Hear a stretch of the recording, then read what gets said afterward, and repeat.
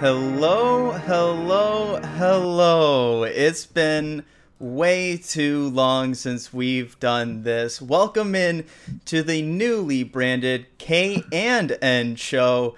Nigel, it's good to be back. How are you doing, buddy? Kyle's been good. It's been a while since we've sat and talked hockey. Obviously, the NHL draft was a great experience. Had a lot of fun doing that, obviously in a live setting. So very excited to be back talking hockey with the finally. Feels like forever, even though it really wasn't that long. But finally, the return of the NHL season tomorrow. Very, very excited. It's crazy to think that we're finally here. Like, we're finally Yeah. at the eve of the NHL season. It has been forever since it feels like we've been able to talk about actual on-ice hockey. And we're just like 24 hours away I know. from, well, not even 24 hours because first game starts at 5:30. So very much looking forward to that. But today, it's a nice and easy show. We've got division predictions. We're looking at awards. Then we might sprinkle in a couple other things throughout the show as well. But first and foremost, Nigel, I think we should just dive into things because we've been waiting long enough for this. Yeah. Oh, for sure. Where do you want to start? I'll let you pick what division we start with here. Well, why don't we do a little tribute to our magazine that we did? Yes, yes. To quickly plug that, Absolutely. and the division we did first in that was the East Division. So why don't we start things off with, in my opinion, the most competitive division in hockey. Alrighty. The most competitive division from Nigel, and that's the East. Of course, realignment due to COVID. We've got a Canadian division. We've got weird things all over the place. But I think the most normal division of them all is probably the East, based off of who is usually in divisions or who has faced each other most. This is all teams from the Eastern Conference, and we've got the likes of Philadelphia, Boston, both New York teams, New Jersey, Buffalo in there as well, at Washington. So Pittsburgh, Philadelphia, you've got a lot of teams that are very familiar with each other based off of just normal seasons. So of all the divisions, I feel like this one's the most normal, and yet it's also very difficult to predict because when you look at these teams, there's a solid 6, maybe even stretching to 7 teams that could all fight for a playoff position here. Yeah, it's really interesting because like I said, I think it's the most competitive division in hockey this year, mostly because the top of it, very, very talented. You've got the likes of Washington, who I think is, in my opinion, one of the people are sleeping on Washington a bit. I'll say it. I think Washington's going to be a really, really good team this year. I think, obviously, you have the likes of Pittsburgh. They're always around. Philadelphia, who were a little bit underwhelming in the playoffs last year, but they didn't really lose anyone, and they kind of got better. You got a lot of great teams at the top, not to mention the New York Rangers was probably the most exciting team in hockey now, getting Laugh on there as well.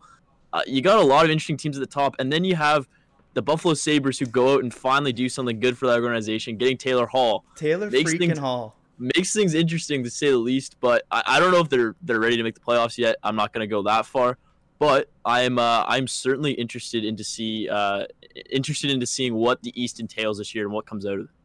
Yes, of course. And you mentioned the little season preview magazine we did with some of our fellow sport media students. I'll toss that link there in the chat. That was a really fun project that we did over the past couple of weeks. A lot of hard hours put into that one, but I'm really happy with how it turned out. You can look at it. It won't spoil some of the stuff that we'll say because that's consolidated. We're just going what we think for this one. Yeah. And I think we should let's go from the bottom to the top on these. Let's start at the bottom and work our way up. And that begins with the number 8 seed in the East. Nigel, who do you have finishing bottom of this division?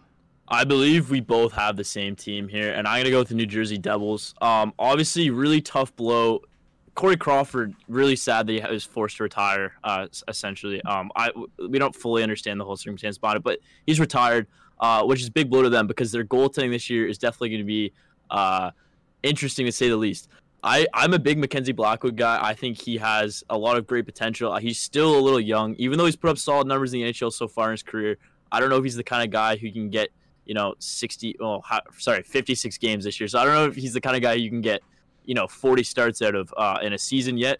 I guess it's because it's a shortened season, maybe you can. But I'm not sure I'm riding too heavily on him. And then obviously, they're just like the team's just not that exciting for me yet. I'm excited to watch Jack Hughes. I'm excited to watch Nico Hischier both get a year older, but I just think they're still lacking a lot of quality up front. They definitely have a future now. They drafted interestingly with Shakir Mohammedoulin in the first round. Obviously, if you do That was remember a back swing. Oh yeah. if you remember back to our draft show, that was quite the stunning moment in that. So they got a future. It's going to be a while till they're back on top like they were 7-8 years ago when they made that crazy run. But I think they definitely have a future in place. There's solid pieces there. It's just a little too early to count them into conversation in the East Division. Yeah, I agree. I've got the Devils last in this division as well. And like you said, I just think it's too early for them at this point when you look at the roster. I think that they're probably a year away from being maybe that dark horse pick to make it, even though going into the season last year, we kind of thought that they might be a dark horse team with some of the additions they made, but they kind of took a step back this season. They kind of reset a little bit, made some nice shrewd moves. I like the additions of Andreas Janssen. I like the addition of Ryan Murray on the blue line, but that blue line is still really weak. Not a lot of depth to it. The forward group is interesting. You've got some interesting names there. But again, in goal, it would have been a very different story, I think, if you had Corey Crawford there to do the tandem with Mackenzie Blackwood. But instead, now they've claimed Eric Comrie off of waivers. We'll see what he's able to do as a backup. He hasn't done anything yet in the NHL. Scott Wedgwood is the other option there. So they're definitely not the deepest team. They've got some interesting pieces that if they take a step, they could do something interesting, but I feel like this division is just too deep to really do much. So we agree for number 8 seed. Number 7 seed, I think this is where things immediately get interesting, because I could see any of the 7 rest of the teams in this division going and either sneaking into the playoffs for some or easily making it for others. So who do you got at number 7? I have, for me, I have the Buffalo Sabres here. Okay. And I was just saying I like the move they did. I like picking up Taylor Hall. And if they were in any other division in hockey, I don't think they would necessarily be a 7 seed. But this division is pretty quality. There's a lot of solid teams in here. And I like the moves they made. They're finally going out, getting a superstar in Taylor Hall, or a star player. I don't know if we'll give him superstar, but I'll give him star player. He has won the Hart Trophy, to be fair. I mean, true. And then obviously they've got great young talent as well. Like Jason Paterka, we saw at the World Juniors, was a beast. We saw Dylan Cousins, the workhorse from Whitehorse, was an absolute beast. They've got young talent. I don't love the Jack Quinn pick in the first round last year, especially with Marco Rossi on the board. But we've already gone over that well enough on this live stream or previous live stream.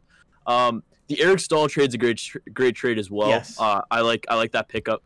There's solid pieces here. It's a much better team than last year. Don't get me wrong. I just don't think they're, maybe if they get really hot, if Linus Ullmark gets really hot in goal, they can contend for the division. I'm just not going to put them there near a playoff spot yet. I have them in 7th place.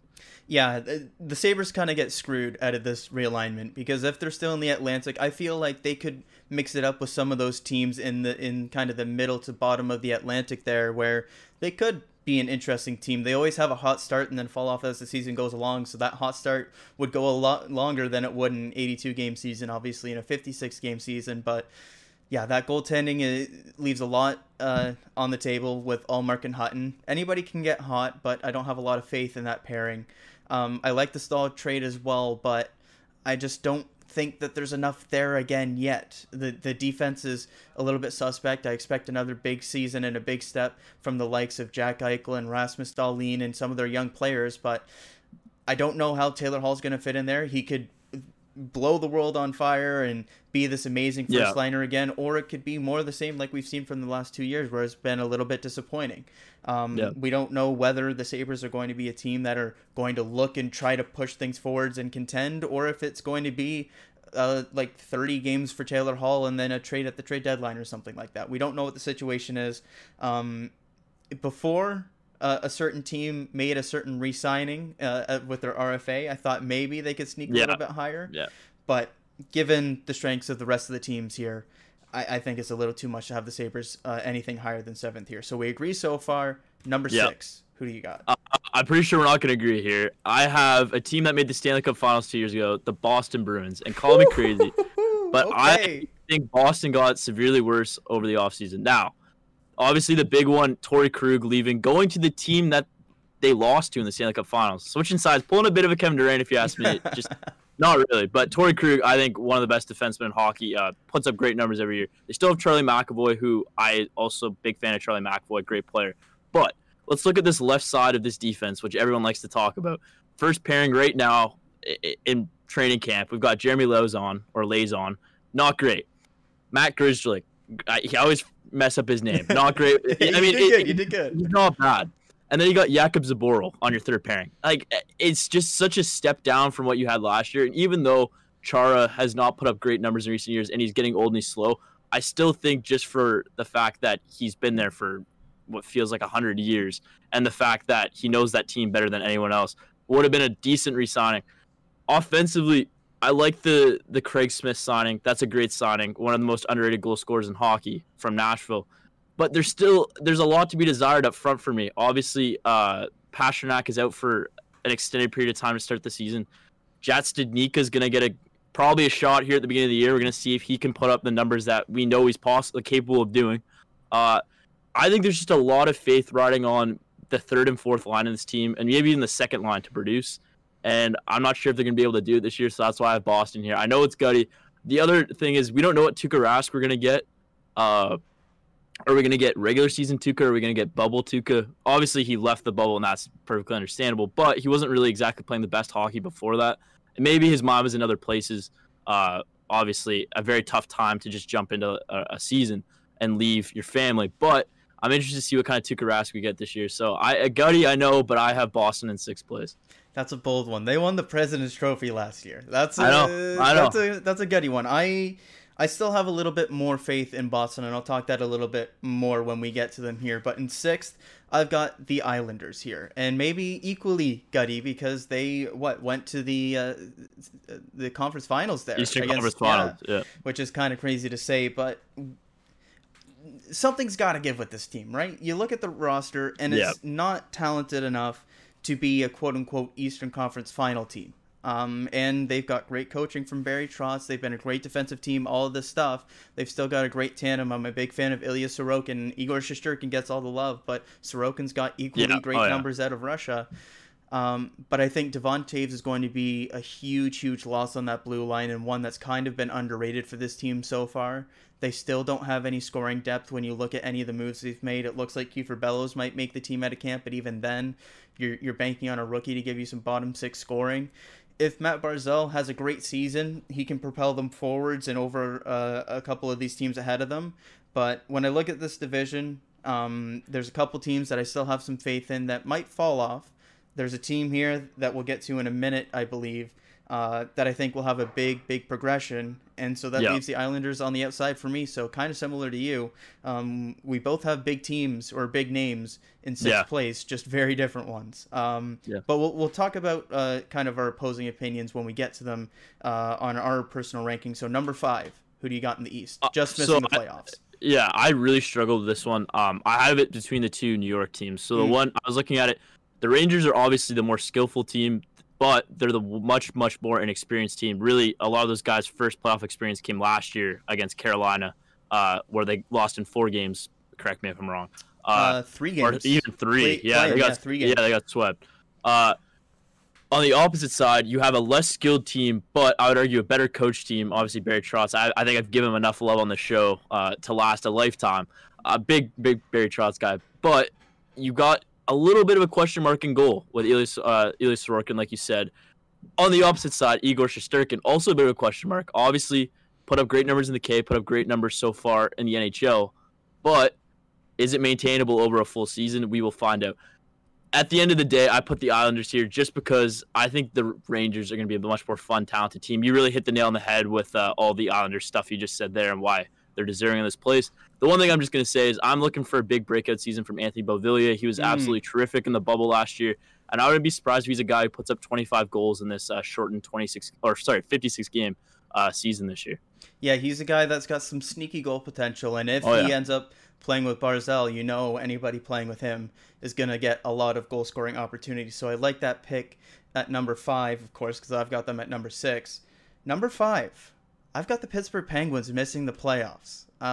This one, again, as you would say, nice and gutty pick, but when I look at this roster, it's aging. They made some weird moves this offseason, giving up a lot to get Kasperi Kapanen, who didn't look all that spectacular when he was in the top 6 in Toronto. On defense, They traded for Mike Matheson and signed Cody Ceci to be their new third pair, so that's a weird move. Yeah. And then, of course, the big one is moving on from Matt Murray and putting Tristan Jarry in the starting seat. And quite frankly, I don't have that much faith in Tristan Jarry to show that for a full season with really no help behind him. It looks like it's going to be Casey DeSmith as the backup, I would assume. But Jarry DeSmith, that pairing doesn't give me a lot to write home about. And so when I look at the rest of the roster, of course, they've still got a lot of offensive depth.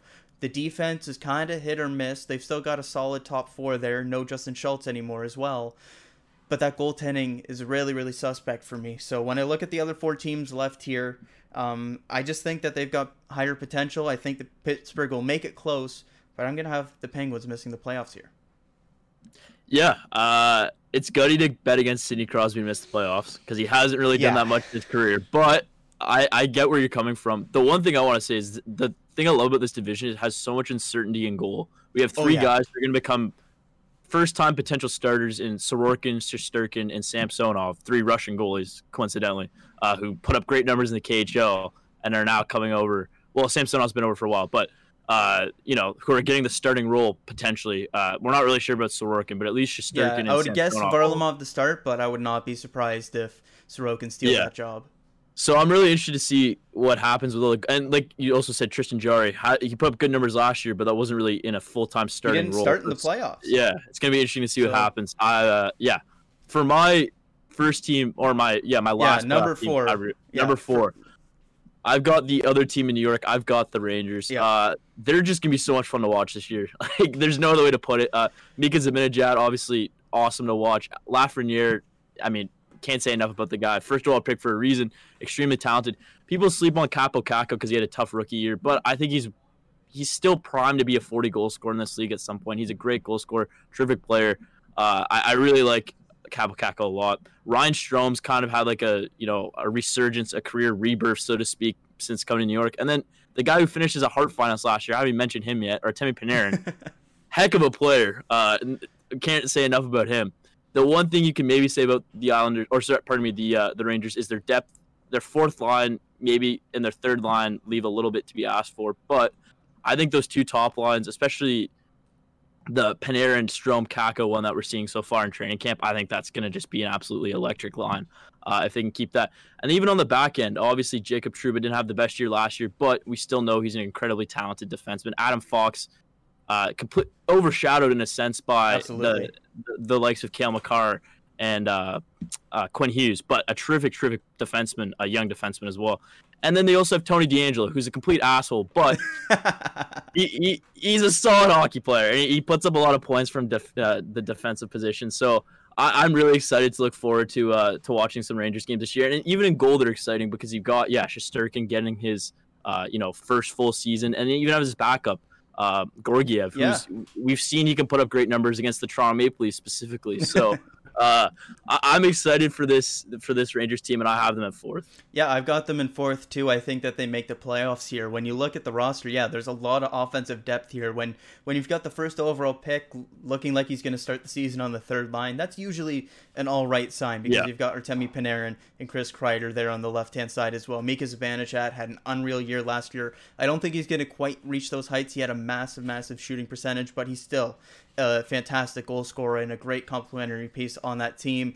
Capo Caco sucked last year, just full stop. Yeah. You would expect more of a progression from him. Hopefully he gets better usage as well. But the big thing for me is the goaltending. And when I look at Igor Shesterkin, all he's done is win games his entire career. Like the last time he had a season where he had like under a .930 save percentage in any league was like 5-6 years ago. Like, it's insane. The guy just stops pucks, and he's done it at every single level. I don't see why that'll change this season. The defense is pretty suspect, though. When you look at some of the names on the left side there, you've got Ryan Lindgren, Jack Johnson, who they signed for some reason. Keandre Miller, who's a wild card coming out of Wisconsin this season. So there's definitely some big question marks on this team, but I'm a believer in Panarin. I'm a believer in Shesterkin. So I'm going to say they bust through and get that 4th seed just like you. Okay, let's get to these top 3 teams here now. Actually, not consensus, because I've got Boston in here, and you do not. You've got Pittsburgh. Yeah, I've got them. Yeah. I've got the aforementioned Penguins right here at 3. Obviously, like you said, Tristan Jarry, big question mark in goal. But it's hard to bet against Sidney Crosby, and it's hard to bet against Evgeny Malkin fully healthy this year. Getting Kasperi Kapanen really helps that top six. Jake Gensel fully healthy season. Hopefully he can get back to his 40-goal pace or 40-goal season that he had if he's on pace for something like that. So I guess equivalent of 40 goals this year is like scoring 30-ish. If he gets something like that, that'd be quite fantastic for them. And then they still have Jared McCann. They've got, even though he's a little overpaid, Brandon Tanev's a solid depth guy. My boy, Dundas finest, Mark Jankowski, manning that third-line center position in a much, much better place here in Pittsburgh than he was in Calgary. He couldn't get any game time in Calgary. Now he's going to have a third-line role, it looks like, to start the season here in Pittsburgh. So we'll see if he can go back to like his 30-point season he had a couple of years ago playing for the Flames. And then I haven't even mentioned Teddy Beluga, who, completely underrated guy. I know, I was about to say the Latvian legend, who he played for legend last year, but we should all know who Teddy Beluga plays for now. Funny enough, I was listening back to the original Who He Played For last night. The first player, do you remember who it was? No, I don't. Ryan Graves, who led the NHL in plus-minus last year. That's hilarious. Which at the start of the year, I never would have known that. Yeah. But anyways, continue on with some Pittsburgh love. No, and defensively, I think they're solid. I'll say it. Cody Ceci is a solid third-pairing defenseman. I'll say it. People are afraid to admit it, but I'll say it. Marcus Pettersson. Underrated, and like good trade when they traded Daniel Sprong for him, right? Yeah. That was the trade? Yep. Yeah, good trade. John Marino, he's right up there with Adam Fox. Not maybe, but he's undershadowed by Makar and Hughes. Great young defenseman. Michael Matheson didn't love the trade they made to get him, but he's a solid young or not really young, mid-20s, middle age. Yeah. He's a solid defenseman, though. Put up great numbers in Florida. Chris Letang's Chris Letang. He's always going to be solid. And Brian Dumoulin's Brian Dumoulin. He's solid as well. I think they're a solid team. It's hard to bet against Sidney Crosby, so I have them in the third spot. Yeah, well, similarly, it's hard to bet against Boston, and I've got them third here. Yeah. You're really, really low on them just because of that defense there.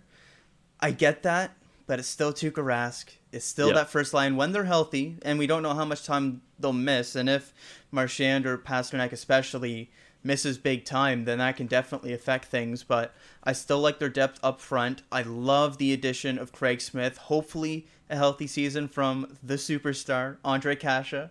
And so there's some good pieces on that team. If they can stay healthy, that's the key. So a slight drop off, of course, because they won the President's Trophy last year. I've got them third in this division, but I can't write them off just yet. So that's fair.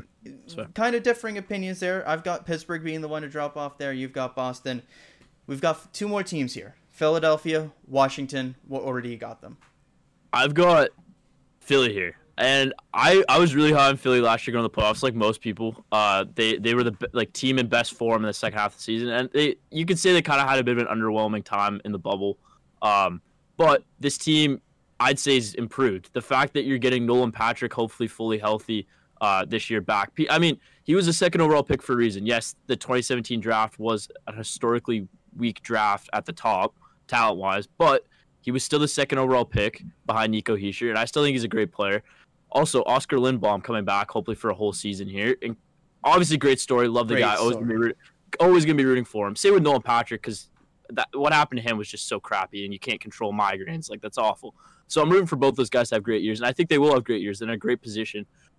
They didn't really lose anyone, and they improved on defense by getting Eric Gustafsson from the Chicago Blackhawks, who obviously had that crazy year 2 years ago, I believe, when he had like 60 points or whatever. Yeah. I don't think he's going to put that up again, but he's a solid depth defenseman for you. The biggest question mark with Philly, like every other team in this division, it sounds like, is the goaltending. At Carter Hart, I love the guy. I'm still cautious. I'm not ready to say he's a top 10 goalie, top 8 goalie in the NHL yet. I'll give him top 10. I'm not ready to say he's a premier goalie, but if he continues to put up the numbers he did last year, this year, I will be fully on board with the Carter Hart train, and I'll say he's one of the best goalies in hockey.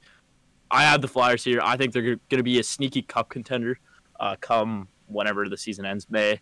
So, I got the Flyers here.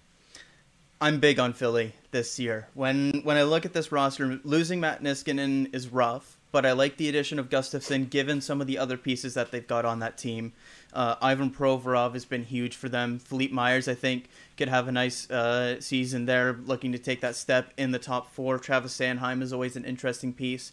But for me, it's the offensive depth. They've got guys like James Van Riemsdyk and Jacob Voracek currently projected on the third line with Nolan Patrick. Like, that's a ridiculous third line no matter how you cut it. You've got a lot of pieces there. You've got intriguing young pieces as well in Joel Farabee, Morgan Frost as well. I'm a big fan of their depth. I like their team overall, and I'm a huge Carter Hart guy. I think he's going to have a really big season this year. So I've got Philly winning the East and Washington too. I still like Washington. Again, an equally strong team. I just think that Philadelphia gets the edge there because of the goaltending. I like Samsonov. Not so much the backup position there. Vitek Vanacek's an interesting decision there for the backup.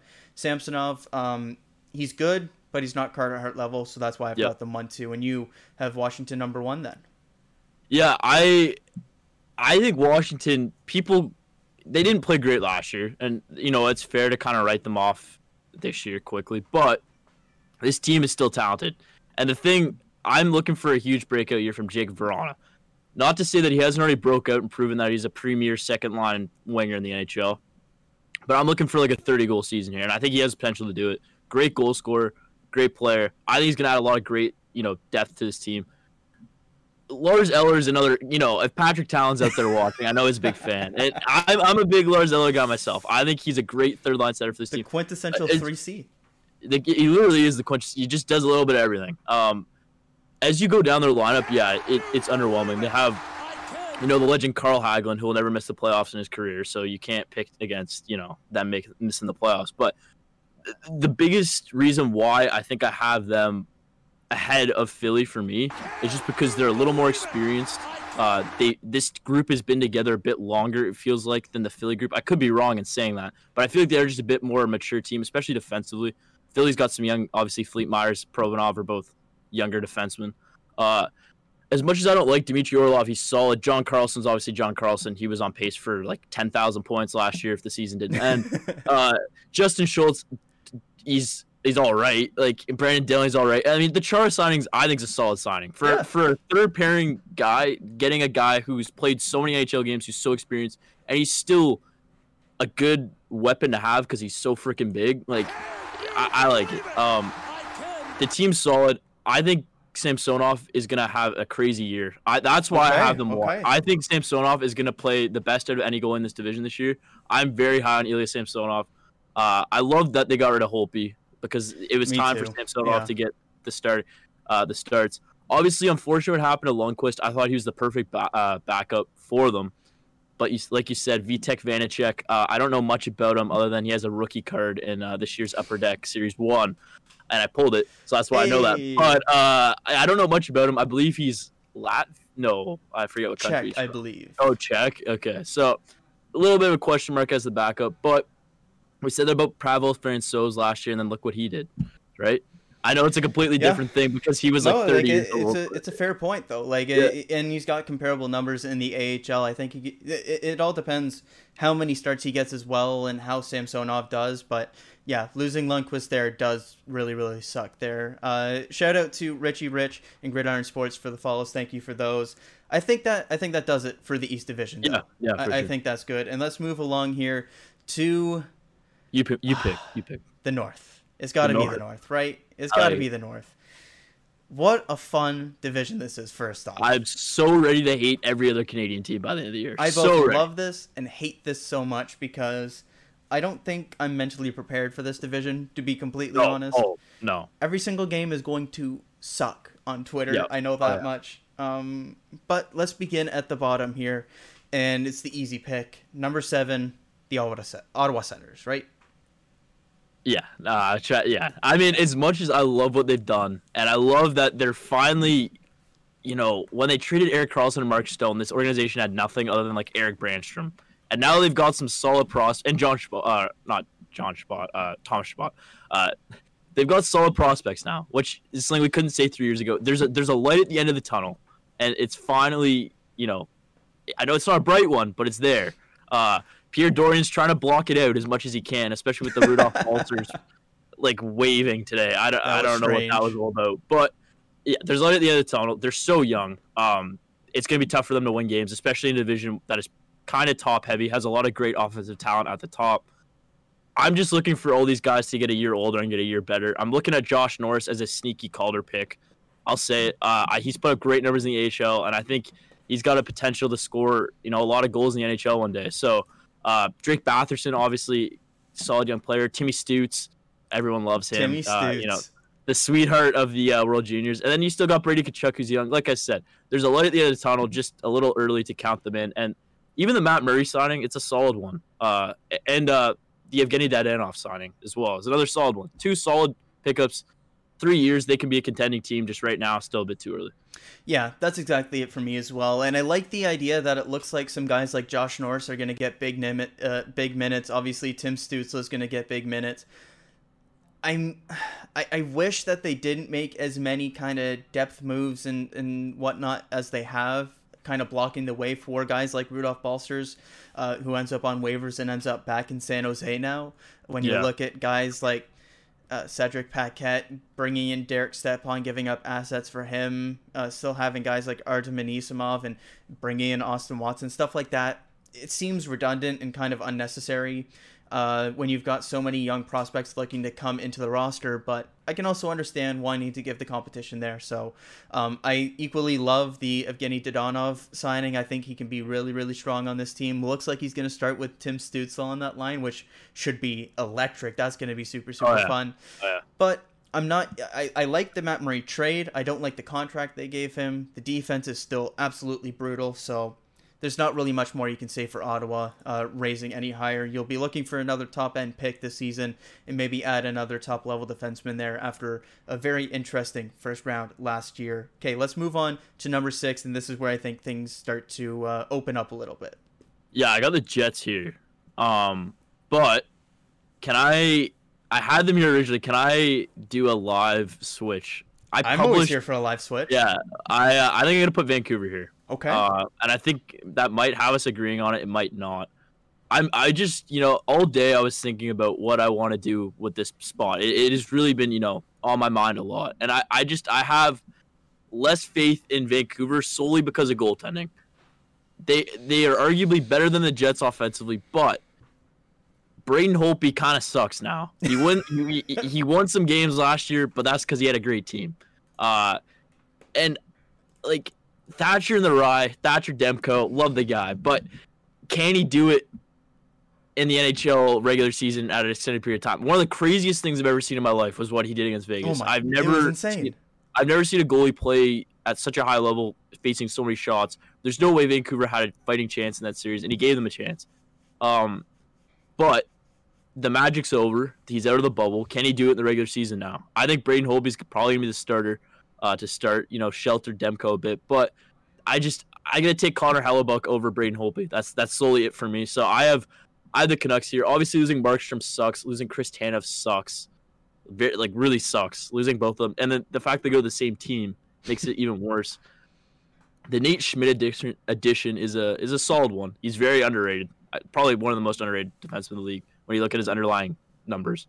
But he's gonna have to have a lot of ice time here because he's probably gonna get top pairing minutes. Travis Hamonic, decent signing. I mean, I just have more faith in Winnipeg, I think. So yeah, that was my long-winded way. So Winnipeg 5 and Vancouver 6 for you? 6 for me, yeah. I've got them reversed actually. I've got Winnipeg 6 and Vancouver 5 here. And that's just because Winnipeg's defense is so bad. And bringing in Dylan DeMello for the full season it's nice and all, but is it really going to make that much of a difference when you've still got guys like Derek Forbort playing probably top 4 minutes? Derek Forbort's a legend. Give me a break. I'm sorry, but the guy is not all that great at hockey. No. You got Strath Vegas legend Nathan Beaulieu. That's fair. That's fair. Strath Vegas legend Nathan Beaulieu, but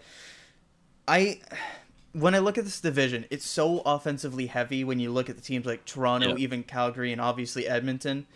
I feel like Winnipeg could get picked apart by those teams based on that suspect defense. And we saw Connor Hellebuck be great last season. He made up for a lot of those defensive deficiencies. But even if he's only 90% of that this season, that could spell doom for Winnipeg this season. Even the forwards that are quote-unquote known for their defensive capabilities, Mark Scheifele hasn't been good defensively these last couple of years. Neither is Blake Wheeler. So It's a weird team, especially given the rumors. They still don't have Jack Roslovic signed. There's constantly trade rumors about Patrick Laine. I just don't have a lot of faith in them this season. So I've got them 6. In Vancouver, 5. I'm a huge fan of the Nate Schmidt move. They've still got some decent depth. The top 6 is interesting. Something that we found when doing some research for the season preview magazine, which we talked about a couple times.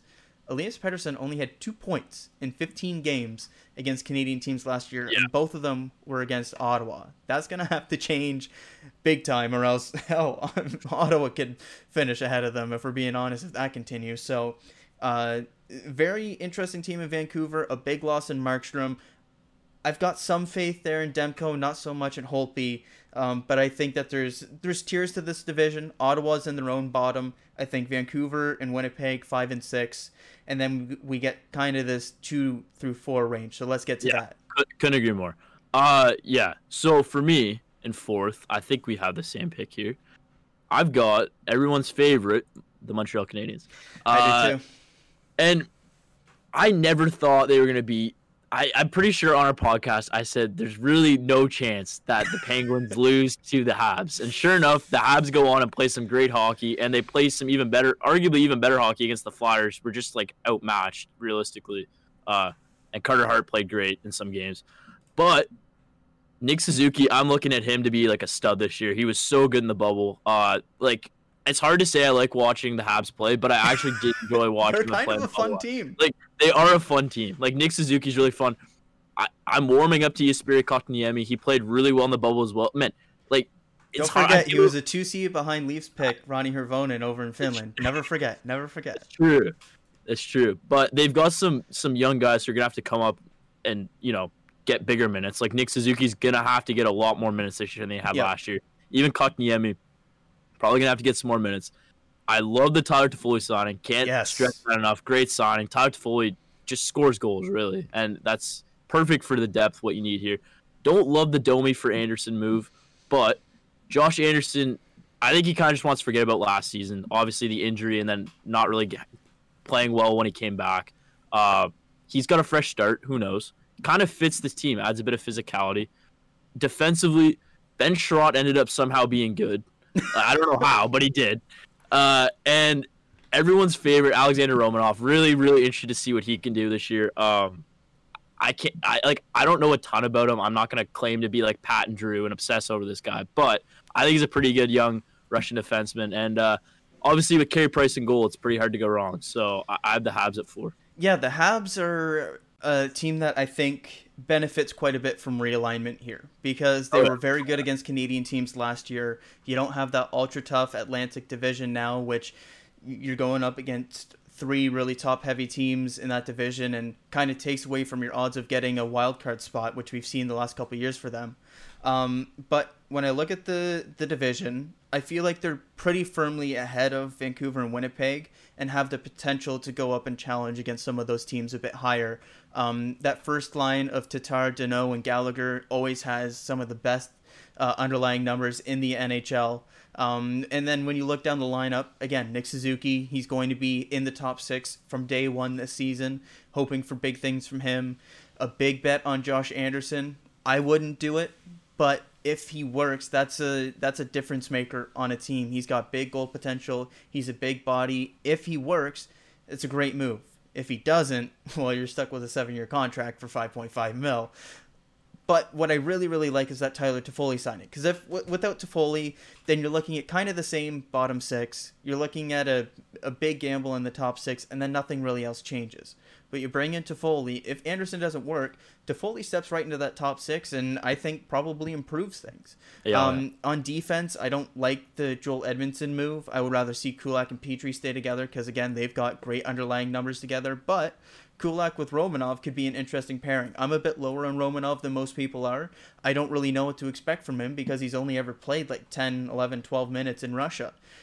So I don't really know what to expect from him. But then you look in goal and you've obviously got Carey Price and now a very, very capable backup in Jake Allen. So I like Montreal this year. I don't know if they'll necessarily get up into that 3rd or even 2nd seed. But I think that they've got a good shot at making the playoffs here. So let's continue to the top 3 now. We've got the same top 3 here. Who do you got at number 3?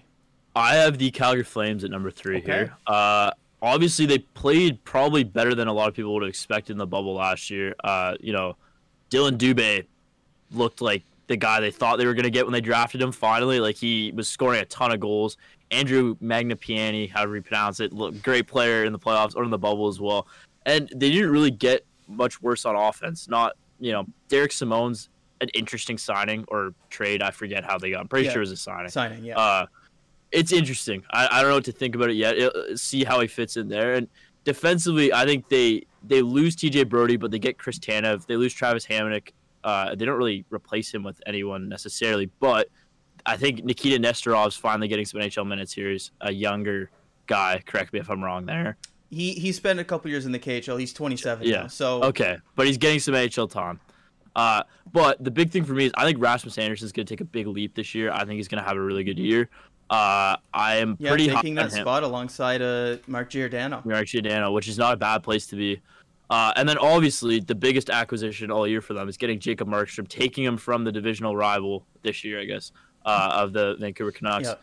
And that kills the Canucks, and it makes the Flames that much better because Dave Riddick put up decent numbers last year. Now he's like a backup, and now you have Jacob Markstrom as a starter. You can't go wrong here. I think the Flames are going to be a solid team, and the reason why I have Edmonton ahead of them is just because I like their offense a bit more. And ultimately, I think that's what games are going to be decided by in this division. It's going to be a high-scoring division. I think the highest-scoring division. And I think their offense just has a bit more firepower. Yeah, I've got it reversed as well. So a couple of reversals here. I've got Calgary 2 and Edmonton 3. When I look at Calgary here, I'm expecting a bounce back from the likes of Johnny Gaudreau and Sean Monahan and even Elias Lindholm to a certain extent as well. Gaudreau shot about 4% lower than his career average. I would expect that to bounce back to at least closer to normal. Sean Monahan similarly. But a big thing here is that they're trying stuff to start this season. Yeah. You've got Dominic Simone up on the top line with Monahan Gaudreau. You've got Matthew Tkachuk with Elias Lindholm back at center for the first time since his Carolina days with Dylan Dubé, who was a big playoff guy. You got Josh Levo added to the fold. I'm always going to have a soft spot for that guy. Oh, yeah. But on defense as well, as you mentioned, TJ Brody's out. That's a tough one. Hamnick, I kind of a meh move there, but I think Rasmus Andersson can step up to that top pair and be good. You look at that second pair of Hanif and Tanev, and that's a pretty solid pairing. And Juuso Valimaki, he's back healthy, and he absolutely lit up the Finnish league when he was over there on loan to start this year. So I'd expect him to be solid on that third pair. Don't really know what to expect from Nestorov. He was kind of a seventh defenseman when he was over in the NHL, went over to the KHL, put up some good numbers. But really, as you mentioned, the big thing is Jacob Markstrom in net. And if he can continue what he was last year, Calgary can go up there and probably contend with Toronto. It's a big question mark whether he can continue that, especially against this kind of high-flying division. But I've got Calgary 2 and Edmonton 3. And Edmonton 3 just because I like some of the moves they made. But Koskinen and Mike Smith still. Yeah, I know. That pairing sucks, and we saw that against Chicago. It was their downfall in the play-in rounds, and Chicago doesn't look like they're going to be very good this year, and Edmonton lost to that team when they should have easily won that series if they had any kind of competent goaltending. So I've got Calgary 2, Edmonton 3, which means, kind of unsurprisingly, we both got Toronto number 1. I feel like so this is our third season open on the KMN show. We did obviously the first ever episode was the season I believe it was the season opener of the 2018-19 season. Then last year I think it was maybe like 1 or 2 days after the opener of the 2019-20 season, and now we're opening the 2021 season. I think I've said this every time. This is the most excited I've been for a Leafs season since last year.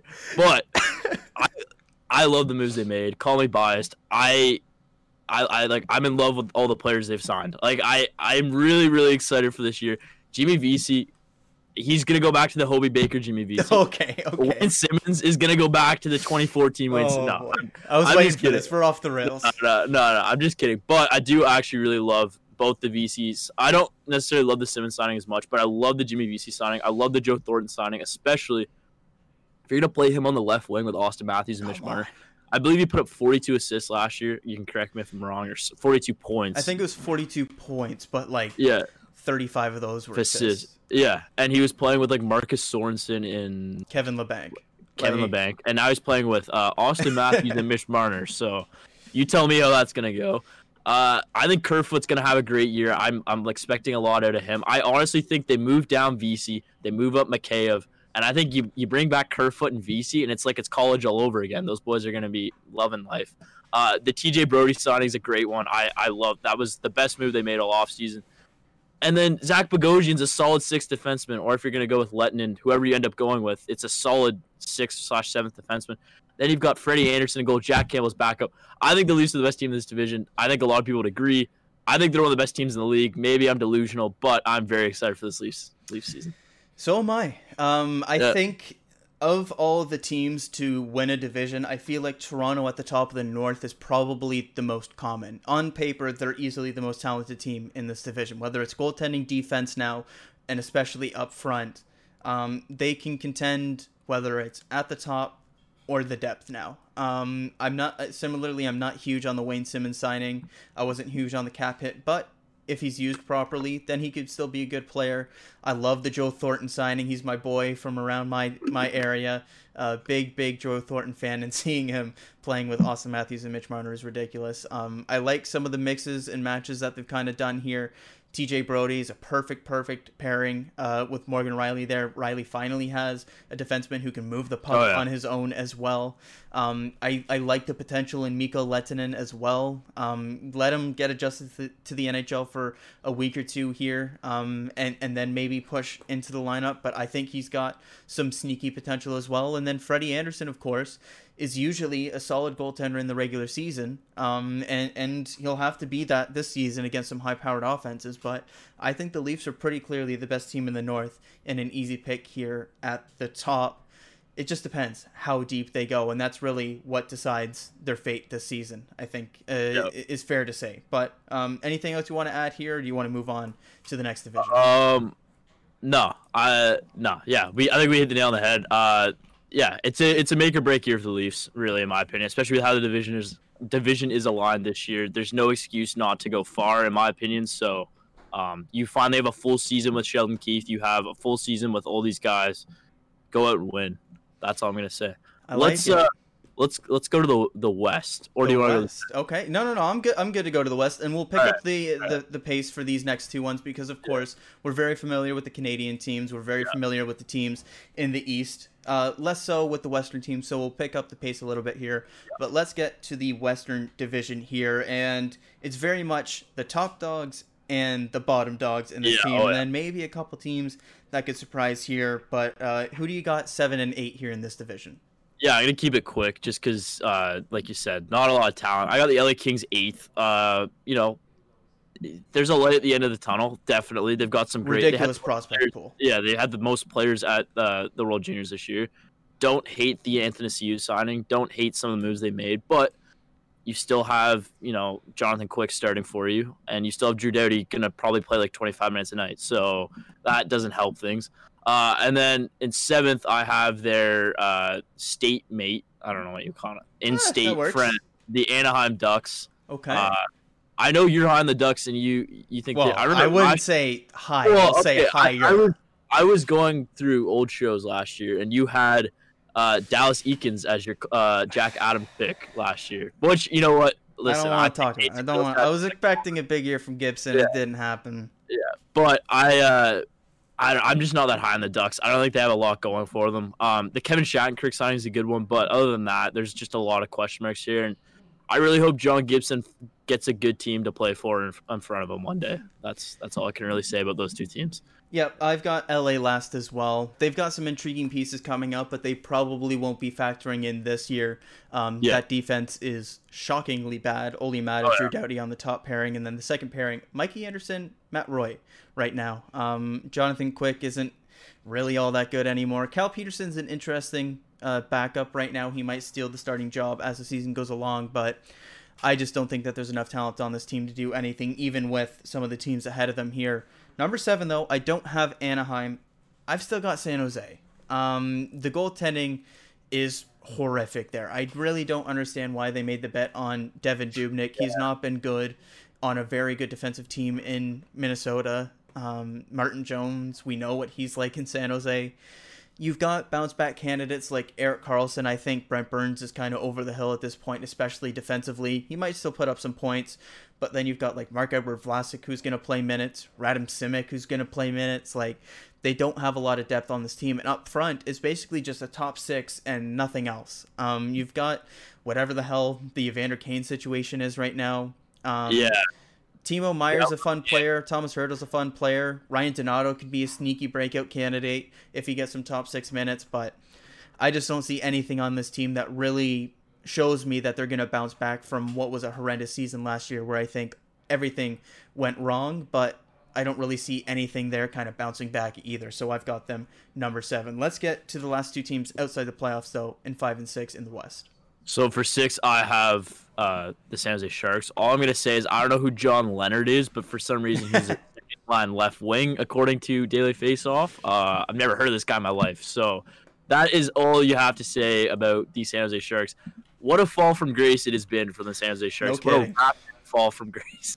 From the conference finals just 2 short seasons ago, on the KMN show, this show was a thing when they made the conference finals, and now we're here talking about them being one of the worst teams in hockey. We did an episode while they had one of the greatest comebacks in recent NHL history. And now a quite rapid fall from grace. So you have the Sharks there, and then for 5, just missing the playoffs. I think they are just going to miss it. It's going to be close. I have the Arizona Coyotes. Last year, you thought the Coyotes were going to be good. You've been a Coyotes 2 years ago. 2 years ago, I think it was now. Okay. They were lucky to beat Nashville because Darcy Kemper was on steroids, arguably. Not actually, but you would think he was the way he's playing. And I can't see Darcy Kemper doing that for an entire season this year to propel them further. They lose Taylor Hall, which, you know what, he didn't really do much with them anyways, so it doesn't really matter. But like, Derek Brassard is a pickup you make. Like, Tyler Pitlick's a pickup you make. Like, it's just like, nothing excites me about this team. Connor Garland, Phil Kessel, and Clayton Keller is all that excites me about this team. So, and Jake Chychrun. So, my boy. But yeah, I've got the Coyotes here at 5. Yeah, when there's looking at 5 and 6 here, I've got Arizona 5 and Anaheim 6 right now, just because I don't know what Anaheim's lineup is going to look like in terms of the young guys right now. Like, I don't know if Zegras is going to get minutes in like the top 6 right away or something like that. Yeah. Like, I don't know what the young guys are going to get here. And last year I was banking on the young guys making a difference and Gibson having a big season. That didn't come to fruition. Gibson had a slight step back. The young guns didn't break through in that lineup. I like the Kevin Shattenkirk signing quite a bit. But when I look at Arizona here, I just think that they're too good defensively and have too good of a goaltending tandem to not be kind of on the verge of that 4th spot in the division here. I don't know how they're going to score goals. I'm going to be straight up. Yeah, no. The defensive depth is there. As you mentioned there, Jacob Chychrun, you've got Oliver Ekman-Larsson still, Nicholas Hjalmarsson, Jason Demers. It's an aging group outside of Chychrun, but still some intriguing pieces nonetheless. And then Kemper, when he was healthy, was an elite goaltender. Antti Raanta, when he's been healthy, has been a very, very good goaltender. So I've got Arizona number 5 as well, which means we've both got the same top 4, and I think there's a clear top 3 in this division. So who do you got number 4? Yeah, I've got the Colorado. No, I've got the Wild at 4. They are the imposter, so to speak, of the playoff teams. Whoever makes the playoffs, because I have to imagine St. Louis, Colorado, and Vegas will make the playoffs. Whoever's the 4th team to make it in this division does not deserve to be there, in my opinion. In a regular season, I don't know if the Minnesota Wild would make the playoffs, but there's a lot riding on their goaltending, like I've said 100 times on this show already, but Cam Talbot looks to be the starter. Capo Kakinen's interesting. Very interesting. I believe he's the reigning AHL goaltender of the year. Yeah. Don't know what to expect out of him. But the guy I'm so excited to watch, and I know you are too. You've talked about him since I've known you in first year. Kirill Kaprizov. He's finally coming over. I'm excited. I'm ready for it.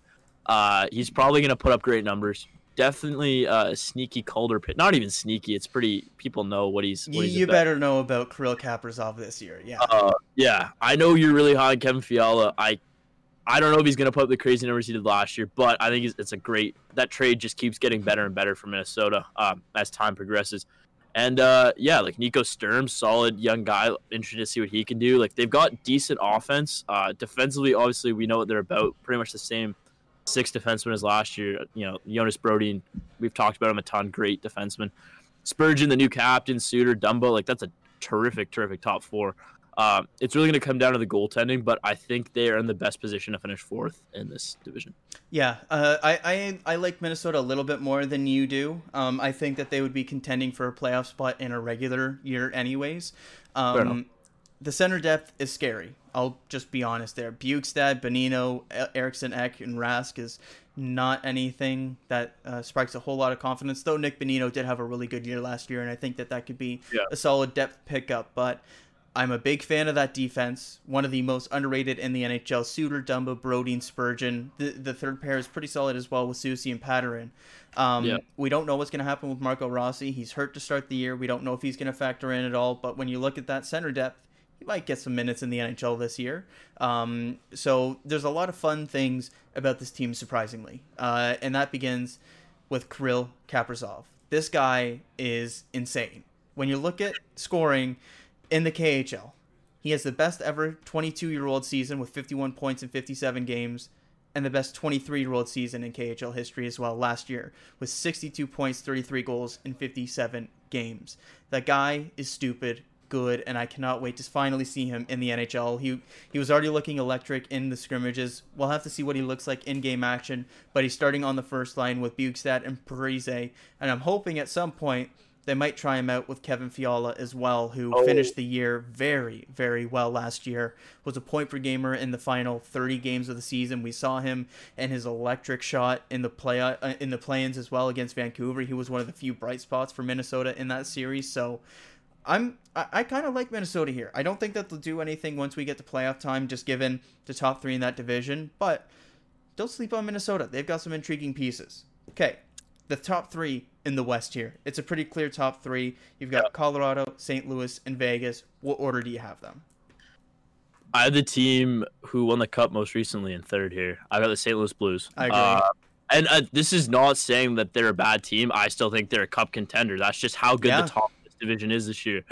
The biggest blow is obviously losing your captain, Alex Pietrangelo, one of the best defensemen, if not, a top 4 or 5 defenseman in the NHL. Big blow. But you replace him with Torrey Krug, who's a heck of a defenseman in himself. You don't really lose too many pieces outside of Pietrangelo, other than Jake Allen, which means Ville Husso has to be your backup goalie. But based off how they rode Binnington the last couple of years, I feel like that's probably going to be okay. Even though Binnington's numbers were a little bit of a cause for concern last year, we will have to see what happens. But yeah, this team is still solid from top to bottom. I mean, look, defensively, they're unbelievable. Torrey Krug, Parayko, Scandella, Falk, Dunn, Bortuzzo, absolutely unbelievable bottom or defensive 6. And their depth is still there. Obviously the Mike Hoffman signing is tremendous. The guy scored 35 goals before in the NHL. It's a great signing. Tyler Bozak, Zach Stanford, Sammy Blais, Kyle Clifford's even a great signing there for their 4th line, I think. Barbashev, Sundqvist, their bottom 6 is one of the best bottom 6s in hockey. And then their top 6 is one of the most talented tops. Well, it's a very good top 6. I don't know if I would say it's one of the best, but it's a very talented top 6. So I still think they're a great team. This is not like I said, I still think they're a Cup contender. Just based off how good Colorado and Vegas are, I have them 3rd. Yeah, I think all 3 of these teams here are Cup contenders. I've got St. Louis 3 as well. I've got Vegas 2, and I've got Colorado on top. I agree with a lot of what you said with St. Louis there. They're still a very strong team, and it's going to be a great dogfight at the top of that division. But it's also going to be interesting to see Vegas, who no longer has that kind of cakewalk of a division in the Pacific. They're going to be really, really tested at the top of this division, which should be fun. Obviously, the big pickup in Alex Pietrangelo. Don't know what's going to happen with that 2C spot just yet. But that top line has got big goal potential as well. Max Pacioretty especially there. Interested to see what happens in goal with Leonard and Fleury in that situation. It should be Robin Leonard getting a bulk of the starts. We'll see what happens, just kind of with the politics of the situation. But Colorado on top, and it's pretty hard not to have them on top, right? Yeah. This team is so good right now, and here's the thing. They have so many good prospects who aren't even playing for this. it's like when I think about what Colorado, the dynasty potential that Colorado has here, it is like you look at their team right now, it's ridiculous. One of the best teams, like preseason teams I've seen in a long time. And then you think Alex Newhook's not even included in this. Bowen Byram's not even included in this. Martin Kaut, who I know hasn't been as good since he was at the World Juniors, but he's still a good young player. There's Connor Timmins, like, will finally get his NHL chance here. It looks like this team is ridiculous from top to bottom. Goaltending, okay, maybe it's their biggest question mark, but Grubauer put up good numbers last year. I believe in Grubauer and Francouz. Francouz put up tremendous numbers in his first NHL season last year as a backup. Like, this team is loaded. Obviously, Nathan MacKinnon is arguably tied for best player in hockey. You could make that argument. I'll say it. He's ridiculous. Burakovsky ended up being one of the best signings last year. Put up tremendous numbers. Like, the Brandon Saad signing of this summer is tremendous. Like, the guy, I can't go on enough about how good Colorado is. I will spoil that they're my president's pick just because playing in this division, you only have to face 2 other really difficult opponents, and you should be able to cakewalk the rest if you're this team. So I think they're going to put up ridiculous numbers in this 56-game season. And yeah, they're ridiculous. They're absolutely ridiculous. They were already one of the best teams in the NHL. And if both goaltenders don't get hurt in the playoffs, they're probably through and playing in the Cup final, for being honest. And then you add to that lineup Brandon Saad via trade when you didn't have to give up much to get him. You look on defense, Devon Taves is an awesome pickup for them. Fits their style perfectly. He's going to fit in on that top pairing seamlessly. And he's stepping in for Ryan Graves, who he was good last year. He led the league in plus-minus, for crying out loud. But Devon Taves was a legit top pairing defenseman, I think, with the New York Islanders, and he's stepping in and going and playing with Cale Makar. That's going to be so much fun. Connor Timmins is finally healthy, which is great to see. He's a great prospect. We'll see if Bowen Byram gets in games. Like, this team is ridiculously fun. The top end of the division is going to be very fun. The bottom end, kind of those Arizona-Anaheim matches, maybe skip on those. But those higher end ones, mix in a little bit of Minnesota as well, I think. Those are going to be very, very fun. So just to check, you've got Colorado 1 and Vegas 2 as well? Yeah. I can't. I mean, you know me, big Vegas guy. Yeah. As I've gone on record many a time, but I think the star power during the regular season, at least, is just too much to match, and I think Colorado is going to win the division. Yeah, I agree there. So we got one more division to get to, and another division that kind of has a lot of segments to it. I think 2 clearly at the top, 2 clearly at the bottom, and then you could kind of put any of those 4 in the middle in the playoffs. It's kind of crazy there. Let's begin quickly with the 2 bottom ones, Detroit and Chicago. What order do you got them in? So, yeah, when we were doing the magazine, this is actually the division I wrote about, so I feel most comfortable speaking of the magazine, I'll toss the link in the chat again if you want to check that out. But, originally I was like, oh, Detroit, that's the easy pick. But then I thought about it, and it's like, oh, let's scroll down on Daily Faceoff to who their goalies are. Oh, Malcolm Subban and Colin Delia, Chicago Blackhawks. Yikes.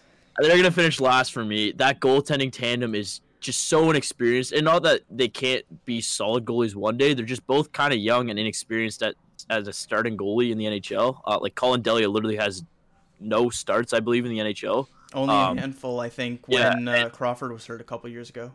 And then also, like, Jonathan Toews being out, heartbreaking, like, sucks. I really hope he's okay. We don't know how long that's going to be. Yeah. Kirby Dach, same thing, sucks. Like, so I was so excited for him this year. Obviously, so excited for him at the World Juniors. And then Alex Nylander's also out to start the season. Like, those are 3 of your best players out to start the season.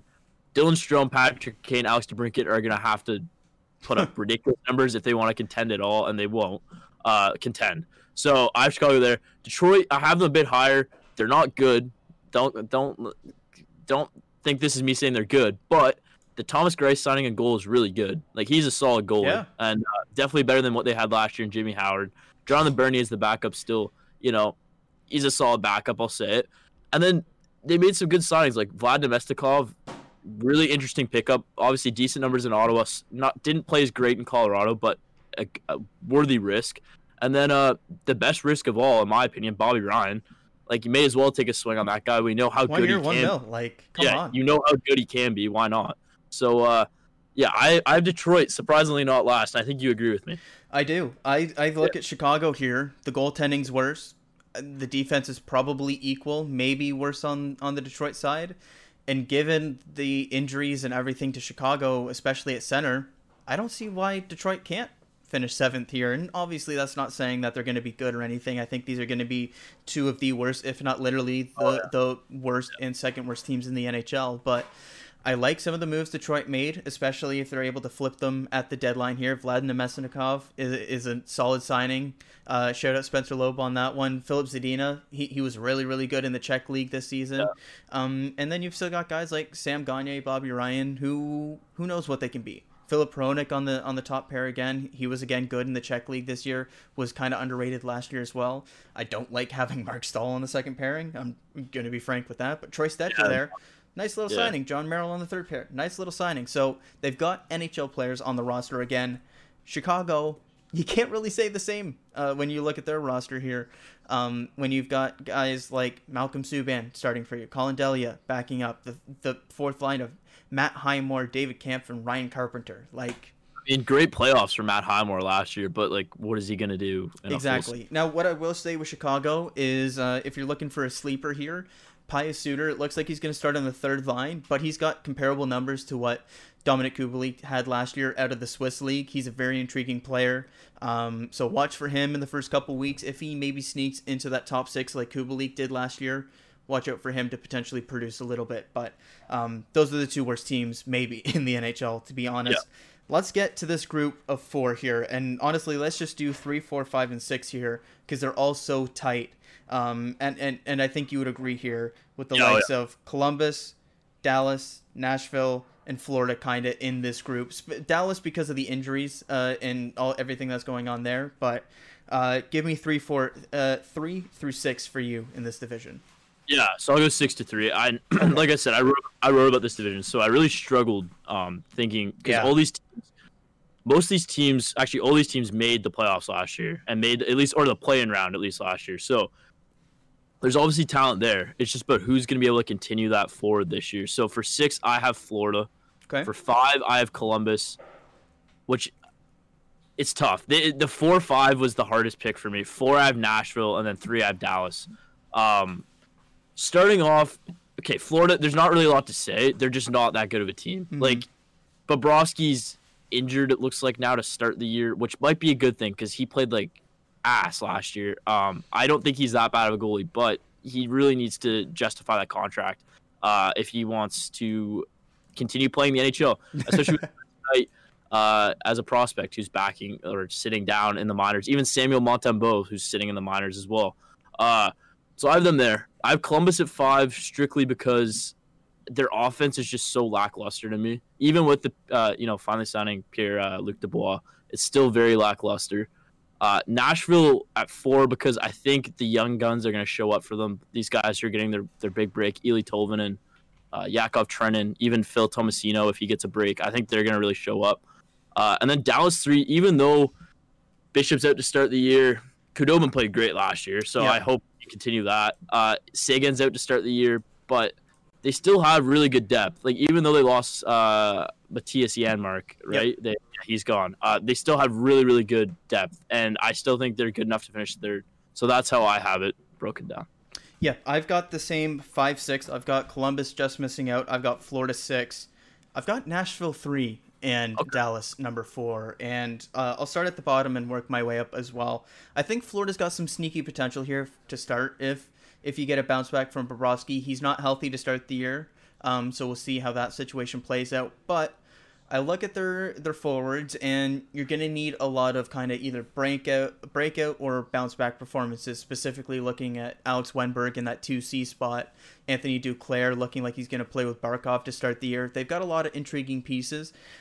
I just don't think it's enough to bet on them to make that jump all the way up. I thought about it earlier in the offseason. I was like, this could be a sneaky team, but just not quite sold yet. Number 5 for me, Columbus. They looked really, really good in the play-ins and gave obviously beat Toronto, gave Tampa a strong test, but is Jonas Korpisalo actually that good, right? That's kind of it as well, and I think Merzlikins is probably the better option long term there as well. I think they're going to put up a really, really good fight. I thought about having Dallas out, I'm not going to lie, but I think that they're just going to miss out here. Dallas, 4, just because of the injuries and everything going on with that team right now. Like, anything involving COVID is such a wild card at this point, and you can't even get projected lines for them because more than half of the roster is unavailable right now, and they've got games postponed. We'll see what happens with that situation, but regardless of that, Bishop's out to start at least. Hudobin looks good last year. We'll see if he can carry the load in a regular season. Sagan's out to start. That's a big hit to their offensive depth there. I think it's still slightly better than what Columbus has got, but you know what? I'm kind of looking at this. No, I'm not gonna make the life switch. Not gonna make the life switch. But I've got Nashville number 3 here.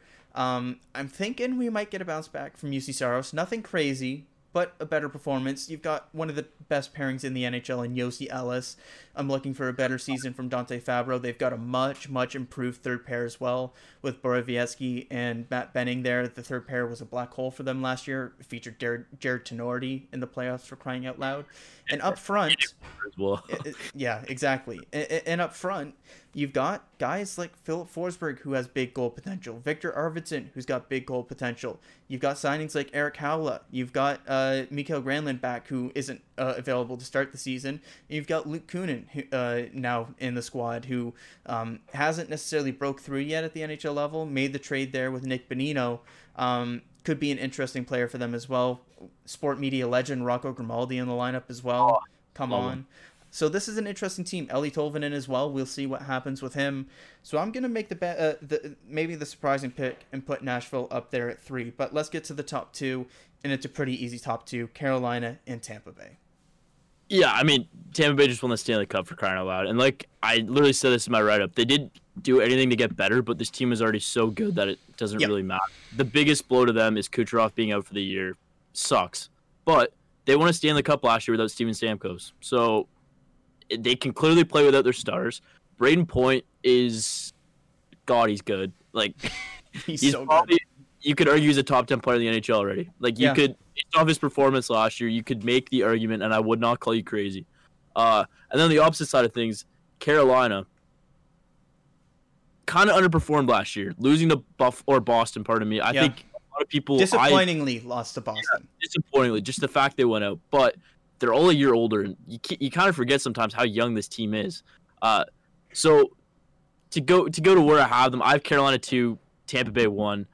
I really like Carolina, and again, I'm not saying that they're not a cup contender because this team is ridiculous. I think they can contend for the cup, but I just like the goaltending for me is the biggest question mark there. As much as Peter Mrazek and James Reimer did a good enough job last year, is it sustainable over another 56 games and a playoffs this year? That I do not know. Obviously, their defense is out of this world, arguably the best. League, like Slavin, Hamilton, Shea, Pesci, Fleury, Gardner, and then Jake Bean Bean waiting in the wings too, like reigning AHL defenseman of the year.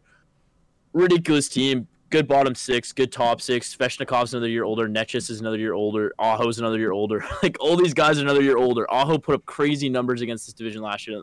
Just make sure I get it right. He had 19 points in 18 games, but he had 12 goals in 18 games against this division. People forget he scored 35 goals last year in 68 games. Like, he was a very, very good goal scorer. So, not to say, again, I still think Carolina's a cup contender. I just have them behind Tampa solely because, like I said, Tampa, they pretty much the exact same team they won the cup with last year. Vasilevsky's healthy. Hedman's healthy. Stamkos is healthy. Obviously, Kucherov isn't, but some of the guys who were out for a bit last year are fully healthy now. And, it's hard to bet against Tampa, so I'm going with Tampa. Yeah, I thought about making the bold pick, but I just can't. It's got to be Tampa on top. I think Carolina could give them a run for their money for that top of the division, and I think that the President's Trophy winner will come out of the division just because there's such a clear gap between the top 2 teams and the rest of the division. But man, Andrei Svechnikov had an unreal year last year, and he's going to take another step this year. He's really going to get recognition as one of the top goal scorers in the NHL. Sebastian Aho somehow scored almost 40 goals last year. I don't think anybody realizes that. That guy is so good. Not with Svechnikov to start the year. It looks like it's going to be Nino Niederreiter with Aho and Teravainen, but that line was great last year at times as well. I like the depth pickup of Jesper Fast up front. This team is just super deep. We've seen them rally, of course. if you can get a healthy Dougie Hamilton, that's a Norris Trophy candidate. Yep. Consistent double-digit goal scorer from the blue line. So I'm a big fan of Carolina, but just couldn't quite put them through to the Central Division. All right, Nigel, we're done these divisions. I think it's awards time. What do you say? You know, I love my award picks. I come with some gutty ones every year, so I'm ready. Let's start things off. I think we should start with the presidents, just because that's kind of nice. Perfect. So it kind of ties into the divisions we just went through. Nigel, President's Trophy. Who do you got? I know what you said. Like the top two are like the best teams in that division, but I still think the bottom 6 are better than the bottom 6 in the West. So I have Colorado, even though, yes, they're going to lose points against Vegas and St. Louis, they should probably win every other game against every other team in that division. Yeah. Obviously, they won't, but hypothetically. I mean, who knows? Yeah. So I have Colorado. I think they're going to walk away with the Presidents this year. Yeah, I thought about Colorado for the same reasons you mentioned, but I feel like Vegas and St. Louis can steal some games away from them, make things interesting in that West Division. So I am going with the Tampa Bay Lightning to win the President's Trophy this season. Again, gonna murder Detroit and Chicago to start the year and throughout the year. And I think those are some extremely winnable games against Nashville, Dallas, Columbus, and Florida. And then your main competition is Carolina. And when you look at every other division, Colorado's got to contend with Vegas, St. Louis. There's a couple teams. Toronto, Calgary, Edmonton. There's a couple teams. Philadelphia, in the East for me at least, who I have winning it. Washington, Boston, you can name off every team in that division for crying out loud. So President's Trophy, I'm going to go with Tampa Bay there. Maybe kind of the easy pick, just given they won the Stanley Cup there. But when I look at the divisional breakdown, they're my pick there as well. Where do you want to go from here? I say we start things off with the Calder. You know, I like it. Rookie pick, so it's the youngest, the first. We'll get them out of the way. I've got everyone's favorite, Timmy Stutz. I think he's going to have a pretty big role in Ottawa. I think he is a very good player. We obviously saw at the start of the tournament, he was playing on an absolutely terrible Germany team because of the COVID issues. That Germany team turned around. Like, what a great story that was. Their comeback. And they should have had more support as well when you look at Mort Seider not being there and Lucas Reichel, and even the projected starter and Tobias and Chichka. Like, that team was supposed to be good. They didn't get all the pieces, and yet they still rallied to make the quarterfinals. And put up a great fight against a very solid Russian team in the quarterfinals there. So I have Tim Stützle. Even though Ottawa sucks, he's shown that he can put up good numbers with bad players. So I have no doubt that he'll be able to put up decent, especially if he plays on that second line with Dadanoff. I think that's a really interesting tandem there. And I have Tim Stützle winning the Calder. The only thing for Stützle for me is I think that he could have the talent to go out and win the Calder and get the point totals and whatnot. I just don't know if he's going to have the support to go out and get the point totals necessary for the Calder. And for that reason, he's going to get the minutes. He's been fantastic in Russia. He's coming over. He's doing the Panarin. He's going to win the Calder, and that's Kirill Kaprizov. I am such a huge, huge fan of him. I already talked about him quite a bit in the Minnesota bit that we did. He's so good. Minnesota might not be the most watchable team that you've known for the last few years, a very defensive team, but they've got a couple fantastic young players there, and Kevin Fiala and now Kirill Kaprizov. So be sure to check out at least the highlights of Minnesota, because those guys are going to be electric this year. Kaprizov, I think, could have a monster year.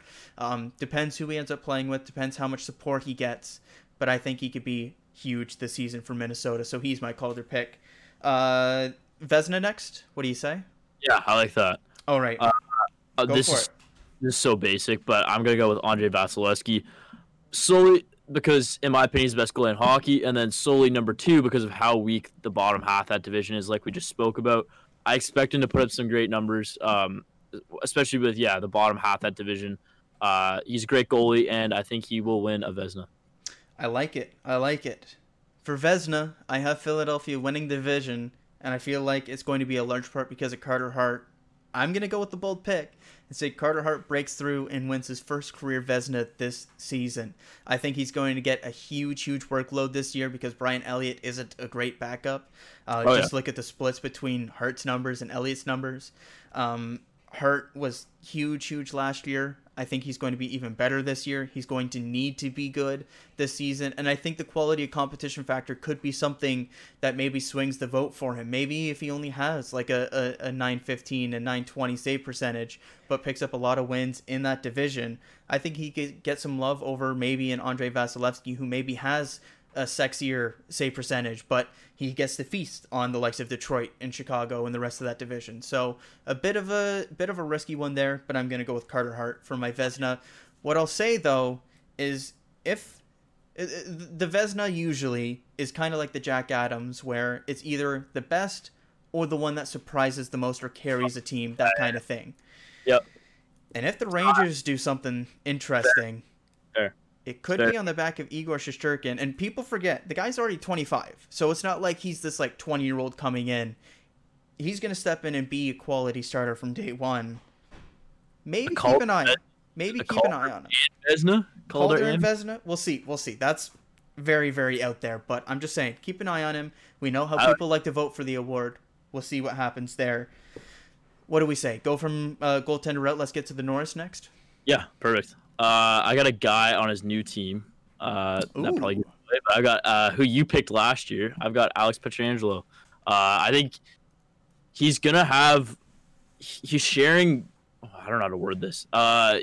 He will not have as many opportunities to get points as he did with St. Louis, but if that makes sense. But I still think he's gonna have a great year. I think he fits Vegas' system perfectly. And I really think he will finally get a Norris this year. Yeah, I thought last year was going to be the year for him, and he had a great season, to be fair. Oh, yeah. Probably could have been in the conversation a little more than he ended up being.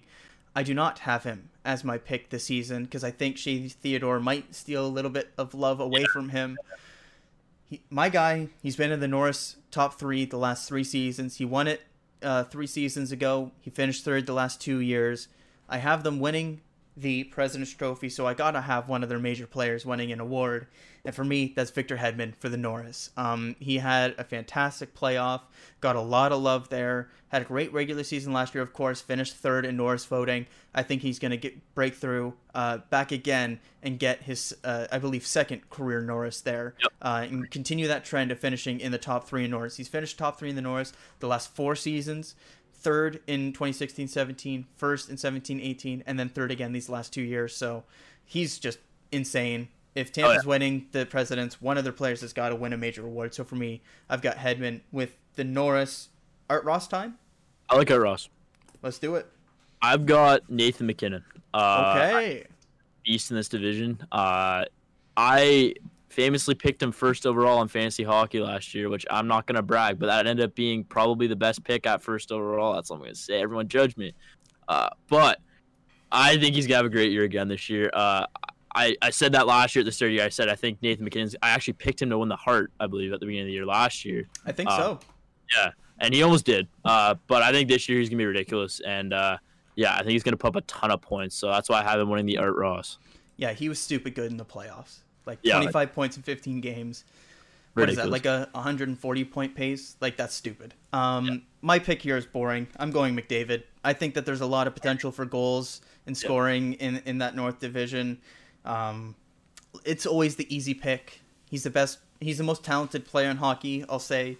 97 points in 64 games last year. Ridiculous numbers. Whatever. It's the boring pick, but someone's got to make it, right? Okay. Art Ross is done. That's most points, most goals. Rocket Richard. Who do you got?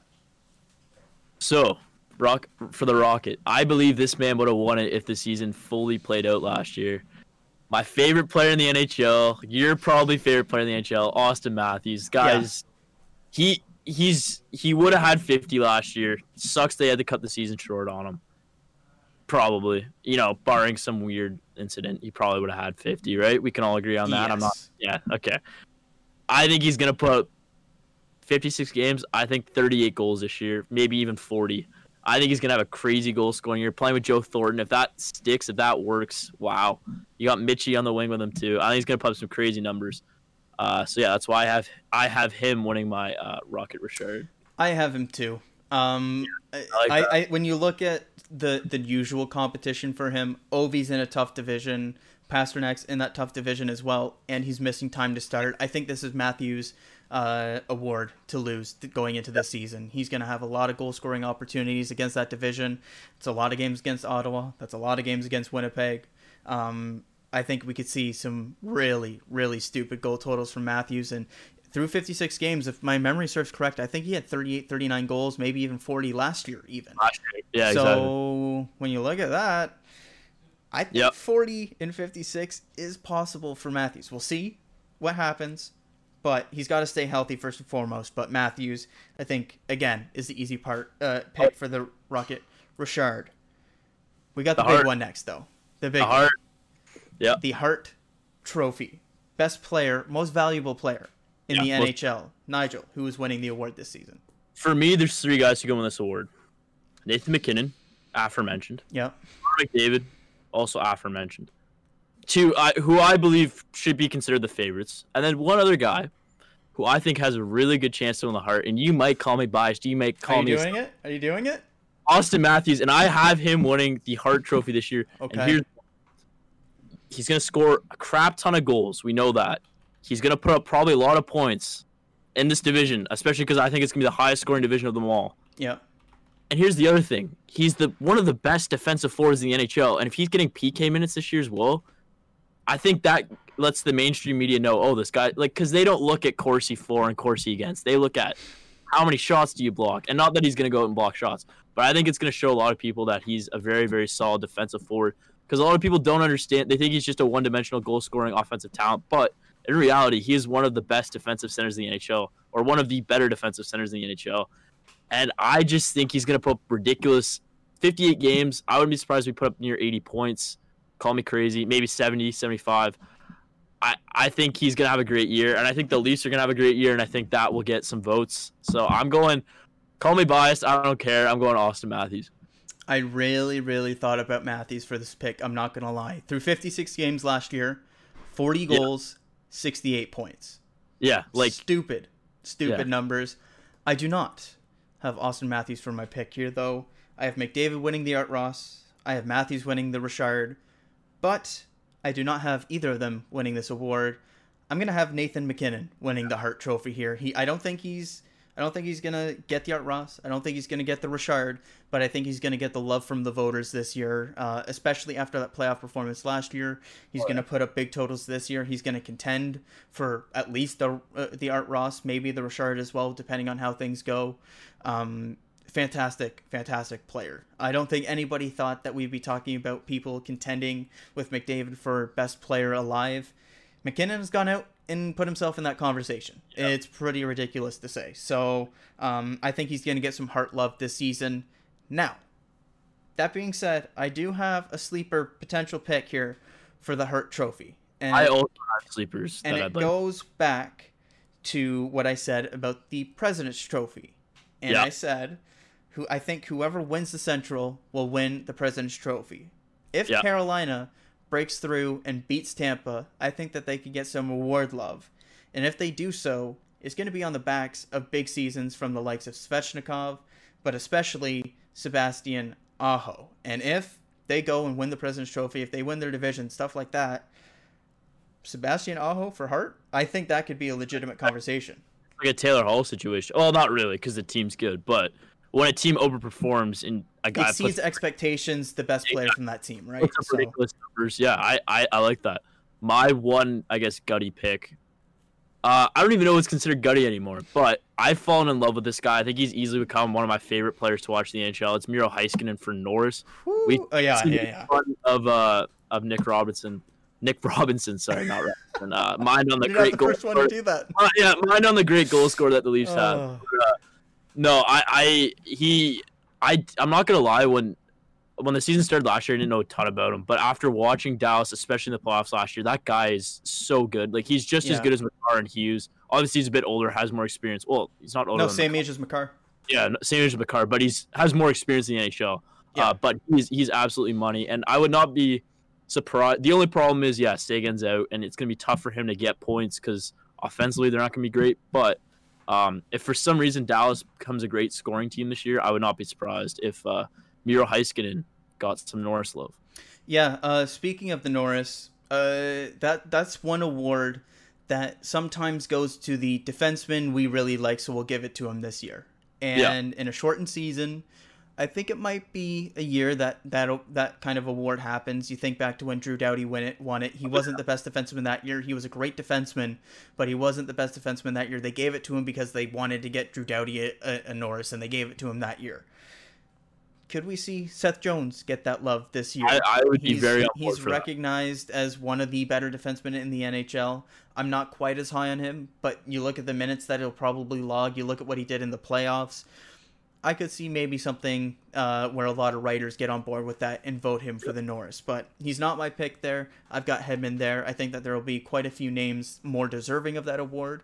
But I think we could see something like that. Is there any other dark horse sleepers that you want to get to for awards? Yeah, just quickly, I briefly mentioned it earlier, but Josh Norris for Calder. I got two guys, I guess, from Ottawa on my right. But I genuinely think Ottawa will have a half solid year. Not good, but like they'll be better than a lot of people think, I think. So I wouldn't be surprised if Josh Norris had a great season. Because he scored at every level. Yeah, and he's starting on the first line by the looks of things. Exactly. So he's going to have opportunity. So yeah, absolutely. Those are my two guttier ones. Yeah, all right. Is there anything else you want to get to here? Do you have any other bold predictions kind of off the table, or are we set to wrap things up here? I think my boldest one was obviously Boston missing the playoffs. Do you want to give our cup picks? Yes, we'll finish off with that. I just got a couple other bold predictions. Of course. Weird season. You've got COVID regulations and everything like that. I'm going to say no coaches are fired mid-season this year. I like that. That's a good one. It's a bit of a weird one. It's hard to fire someone this year. It's because you're not going to be able to get a replacement. So exactly. I think that, and given the circumstances and everything, I think coaches might be given some leniency. So that's a bit of a weird one. And I'll also say, Taylor Hall is not traded by the Buffalo Sabres. I think he'll spend the entire season there.